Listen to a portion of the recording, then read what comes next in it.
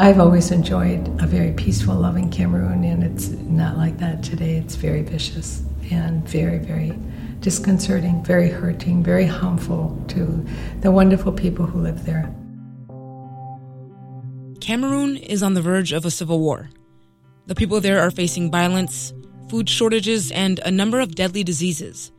But a Milwaukee organization has vowed to send help any way they can. My name is Sister Edna Lonigan, and I'm president of St. Anne's Center for Intergenerational Care. St. Anne's provides services for people of all ages in Milwaukee communities most in need. Aside from their work here at home, one of their major projects is sending supplies and livestock to Cameroon. We have been working with Cameroon on what's called the Goat and Chicken Project since 2003.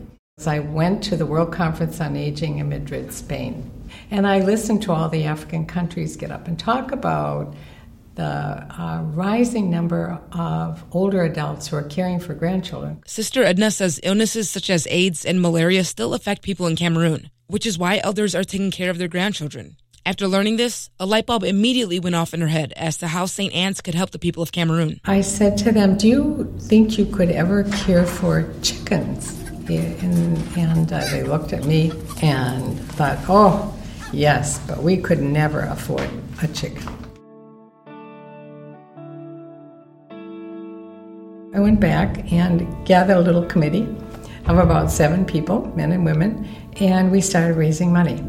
And we have been sending out $2,000 to $3,000 every 2 months to the farms, and the sisters have been giving out. Every $2,000 we send, they give out 166 chickens. She says St. Anne's goat and chicken program grew quickly around the African country. It's now in 60 villages in Cameroon, Africa. It's amazing how someone gives us $12 and we're able to buy a chicken and make a difference in someone's life. Someone's able to give us $35 and we can buy a goat. St. Anne's also works with the West Cameroon Association of Wisconsin to gather donations of clothing, foods, and hygiene products to send to Cameroon refugees in Nigeria.